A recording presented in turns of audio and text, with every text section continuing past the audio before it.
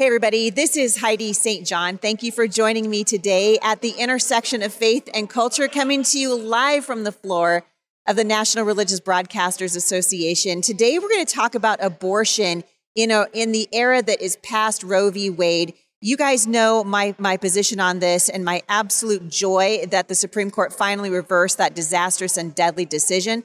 But the fight is far from over. We're going to have a wonderful conversation. I ran into one of my heroes in the pro-life movement. Father Frank Pavone was on the floor the other day, and I just about jumped out of my skin. I told him I'm a super fan of your work, and he's been kind enough to join me today. Stick around. I think you're going to be encouraged.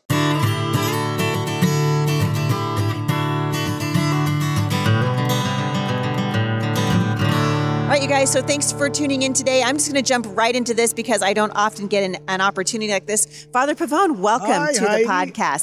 Thank you. Thank you for having me. Well, it's an honor to have you here. I've been following your work for a long, long time, and my audience will be very familiar with your story. Oh, yes. So you're the founder of Priests for Life, and you've been very outspoken in your defense of the unborn and trying to see the scourge of abortion erased from, for sure, from the United States. That's right. But you've come under fire from the Catholic Church. So bring our audience up to speed on where it's at, because I haven't talked about this for a little while. Well, you know, I have insisted from the time I requested and received permission to devote myself full-time to ending abortion. That was in 1993. Wow, okay. So I've been doing this for 30 years full-time.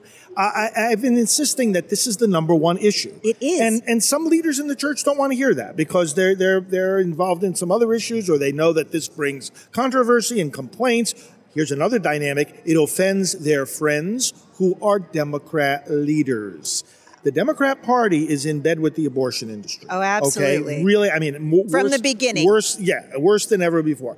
Yes. They're for unlimited abortion. It's just like no limits and whatsoever. They don't care that Margaret Sanger was a eugenicist who wanted to see black people eradicated from the face of the earth. That's right. Et cetera, et cetera. Really sad. Yeah. So we have a situation now where we've had it for, actually, I've been dealing with this for 20 years, that some church leaders try to sideline me when nowadays we call it canceling, right?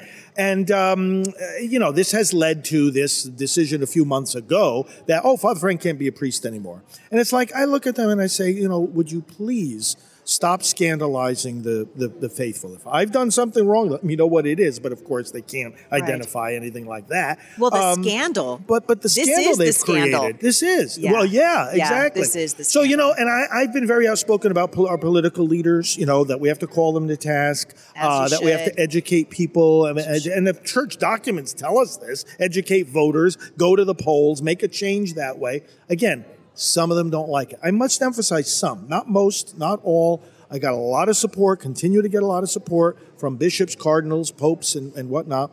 Even Pope Francis has encouraged my work personally. I've met with him 5 times. So, but the point is that, they got this thing done. But you know what? It's not deterring our work. Because most of what I do, leading Priests for Life, is what we're doing now. Yeah. I'm broadcasting, I'm teaching, I'm speaking, educating, I'm publishing, I'm writing, I'm leading prayer vigils and bringing together pro-life leaders to strategize. We head up the world's largest ministry for healing after abortion. We're getting the word out, and I'm sure there's some in our listening audience right now who've been through this, and we want them to know. We who reject abortion do not reject those who've had abortions. All of this work I'm able to do, even if they're saying I'm not a priest. I'm still able to do all this. I think it's interesting because what's happened to you as a leader in the Catholic Church is also happening in evangelical churches. Yes. The same thing where they view abortion as divisive, and they say, hey, don't talk about it from the pulpit.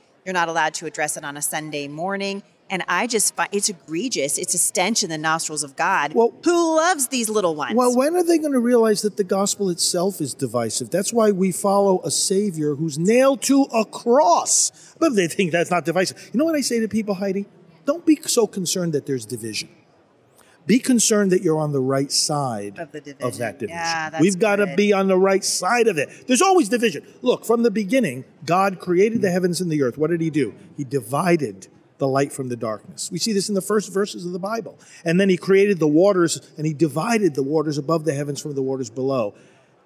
And then Jesus says, I have come for division. The prophet Elijah said, decide today whom you're going to serve, the Lord or Baal. And he insisted on a division. And then what happens in Matthew's Gospel, chapter 25, Jesus says at the end of time, he'll sit on his throne. All the nations will be brought before him. And what will he do? He will divide them as a shepherd separates sheep from goats. So God is a God of division. There's going to be an eternal division, those in heaven, those in hell. So it's like, don't worry about division. Worry that you're adhering to what is true, following what is right, and doing what is good. Boy, that's good. That'll preach. I'm wanting to know if you can address the United States now in post-Roe era. Yes. So we've talked about this. I mean, I cried like a little girl on the day. What a day. Unforgettable, right? Unforgettable. We've been fighting for this for so long. I didn't think I'd live to see it in my lifetime. I'm just in my 50s, but I did not think I'd live to see it. But the fight is far from over, because really what the Supreme Court did was what they should have done all along. Recognize this is a Fifth Amendment issue. This is a states' rights issue. It should never have gone to the Supreme Court, and they've kicked it back to the states, but it's still legal. Roe v. Wade was a roadblock to the will of the people, because people were passing pro-life laws in Congress. People and their elected representatives, people were passing laws through their elected representatives in the states. And the court kept blocking and striking down these laws. Why? Oh, because Roe, it said, created a constitutional right to abortion. In Dobbs, what the court did was he said, we made a big mistake. There is no constitutional right to abortion. They didn't make abortion illegal by that decision. What they said was, you want to make it illegal? It's up to you, the people. Right. It's up to you, the people, and your elected representatives. Now, we should point out, people and their elected representatives, as the decision said, applies to every level of government. So it could be the city council. We see some cities now becoming sanctuary cities. Right. Yes, and that's why. That's the people and their elected representatives. Yes. Even school boards. How are we going to deal with the abortion issue in the schools?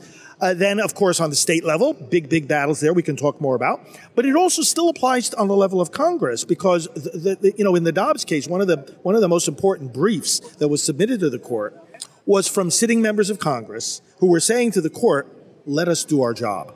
Let us legislate. We have legislated before to protect the unborn. We want to continue doing so. We don't want the court striking it down." So Congress still has a role also.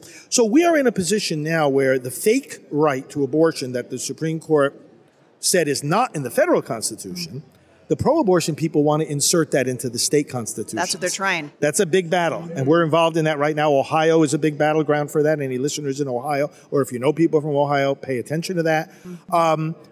And you know why they're doing this? Because they can't make a case for abortion. Hey, it's Ryan Reynolds, and I'm here with Keith, co-star of my upcoming film, If, only in theaters May 17th. Do you want to tell people the big news?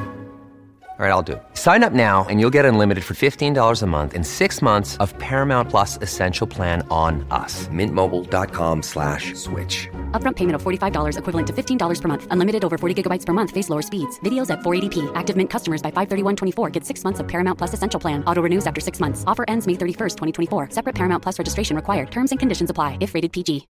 I want to remind you guys of some events that I'm going to be speaking at in the next several weeks. June 16th and 17th, I will be in Mount Juliet, Tennessee for the Discovering the Heart of Homeschool Conference. And I can't wait for you guys to join me. Every place that I will be can be found at HeidiSt.John.com/events. Just head on over to that page and you can click on the link to register. June 24th, I'm honored to be speaking for the Indiana Association of Home Educators for their 40th anniversary fundraiser. We're going to be raising some money for a fantastic organization. That's happening in Carmel, Indiana on June 24th. And then in July, the 13th through the 15th, I'll be speaking for the CHIA Convention.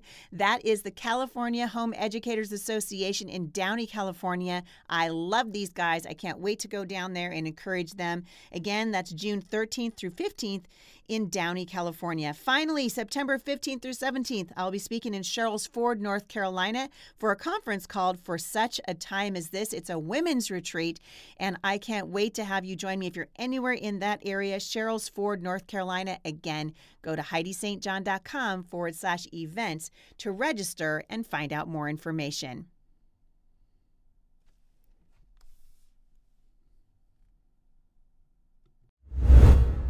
The pro-abortion people know full well you cannot justify the killing of a baby. That's right. So what they do is they say, well, let's try to, the way we avoid having to argue abortion on its merits is that we say, oh, this constitutional right. Well, who wants to speak against the constitutional right, right? So then they don't have to argue it on its merits. What Dobbs did, the big problem Dobbs poses for the abortion side is not that it made abortion illegal. It is that it took away their excuse for not having to make a case for abortion. Mm-hmm. And that's where it affects not only the courts, not only the legislatures.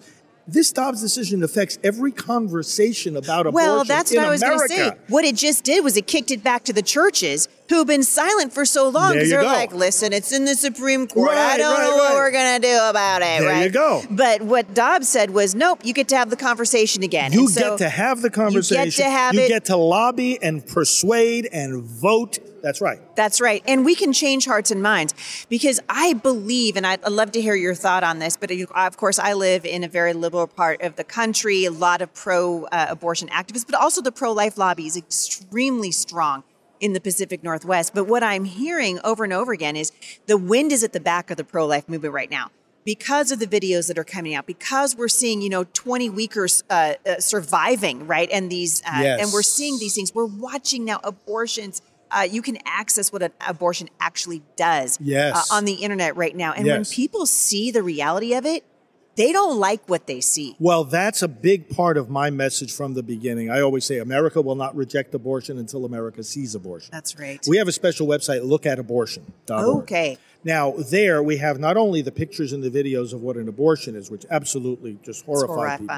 Yeah. But you know what we have there? It's a brand new app of the living, growing, developing human being in the womb. Brand new. We're not talking about animation, and we're not talking about ultrasound.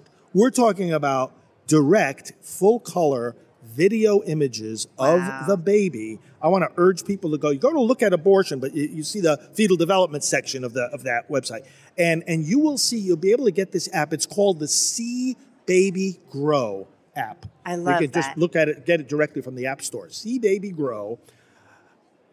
It is, Heidi, there's no collection of imagery or of embryological facts that rivals this particular app. It's absolutely incredible. See Baby Grow. See Baby Grow. Wow. I would imagine that pregnant women would love this as well. Yes. Right, because then they can probably look to wherever they are. I'm 16 weeks, whatever, and I can see where what my baby looks like. It has a pregnancy tracker as part of the app. Oh, I love that. So the grandma in me is just like, ooh, we're gonna have a lot of fun with this. But I do think so important that we not stop the conversation. I think I told you before the show that I heard President Trump the other day when someone asked him, what are you going to do about abortion? He basically said it's over. Well, because it was kicked because of Roe v. Wade, but it's not over, is it? Well, no. And actually, he knows that. I'm in communication with. I've been part of the Trump team. Yes. In the elections and now as an advisor. You're going to help him refine his messaging. Well, no. He understands. He understands that there is a lot to do still, and in fact, he's been saying, I'm going to propose concrete solutions if I get back into the White House that are going to help us move the ball forward. He recently did an interview. Of course, he was promoting adoption incentives. Yes. And why this is it so hard to adopt? Right. It shouldn't be so hard. No, it shouldn't be so hard. And also, if the Congress, again, the legislators have to step up to the plate. If Congress passes a limit on abortion federally, the president will sign that. If President Trump becomes president, he'll sign that. He has called on Congress multiple times to protect the rights of the child in the womb. Where that line is drawn, that's the tricky part because people are of all different opinions about that. Yes. The states are of all different opinions about that. And therefore, of course, those who are representing those states have they're trying to make different calculus in their minds about how far should I go. This will get sorted out.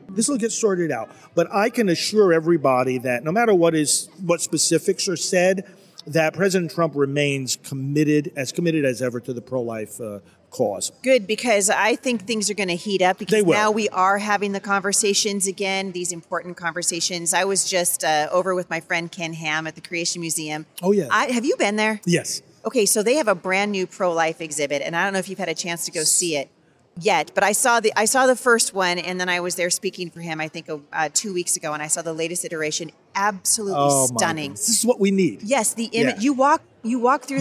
Through. Yes, you walk through. You can hear the baby's heartbeat. He said, Heidi, when does life begin? I said, at conception. He said, no, we don't use that terminology. We use fertilization. And he began to talk to me, and that's what's on the wall there at the Creation. I thought, man, if our school children could go and they could see this is what happens at the moment, the spark of light. The spark of light, It happens at the moment of fertilization, and we begin to teach our children again to value life, that life is precious from fertilization to natural death. Then we begin to change the conversation in the country. You know, Heidi, how some people say, oh, the government shouldn't be involved in abortion.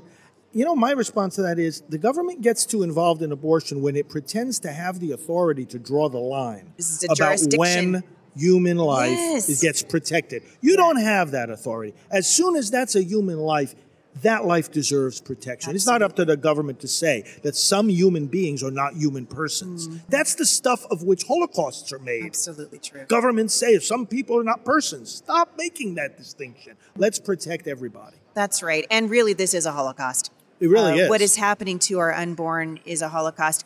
What do you say to people who are kind of sitting on the fence and like, should I get involved in what's the best way for the ordinary citizen? I mean, this is the huge thrust of my show and has been for 8 years. Yes. Trying to let people put their arms around an issue, get involved, get off the bench, get onto the battlefield. Where do they start? Well, recognize this. You can save someone's life today simply by speaking a word. People who talk about freedom of choice regarding abortion need to realize that the people getting abortions today are not doing it because of freedom of choice. They're doing it because they feel they have no freedom and no choice. They don't know that there are options. There are options. There are 4 times as many pregnancy centers across the U.S. as there are abortion facilities. You who are listening now, if you just were to tell somebody who might be thinking about an abortion, hey, go to pregnancycenters.org. Simple website, pregnancycenters.org. They'll be able to find the pregnancy center closest to them. Yes. And once they do that, they will have professional people, confidential care, whatever they need to give them the courage and strength to get through that pregnancy and help beyond the birth of the child as well. So this is one of the best ways to start. You know, you want to get off the fence. Realize it's not just about advocating for a cause or being part of a movement. Friends, just think of it this way. It's about saving a life. It's about speaking a word of hope into a world of despair. And because of that word of hope, someone can actually avoid that terrible mistake of abortion, which is not only going to end the life of that child, but is going to wound that woman for the rest of her life as well. That's absolutely right. And you bring a message that is so clear. It's just a clarion call to people everywhere to say, hey, this matters. This is one of the defining issues of our generation. We've got to get this right. And now for the first time in 50 years, we actually have a chance to move the needle and really affect this incredible We have more issue. power to make it right now than ever. Yeah, we absolutely do. Father Frank Pavone, where can people find you online? Fr Frank Pavone on all the social media platforms, Fr Frank Pavone. And our main website is endabortion.us. endabortion.us. Thank you so Thanks, much for Heidi. joining me. What a pleasure. God bless. I hope you guys want more information on Father Frank Pavone and the work that he's doing. Listen, this is the chance that you've got. This is the opportunity. You want to strike while the iron's hot. Keep the conversations going. Keep the pressure up in your churches and join us in the fight to protect life from fertilization to natural death. Thank you guys for listening. I'll see you right back here again at the intersection of faith and culture.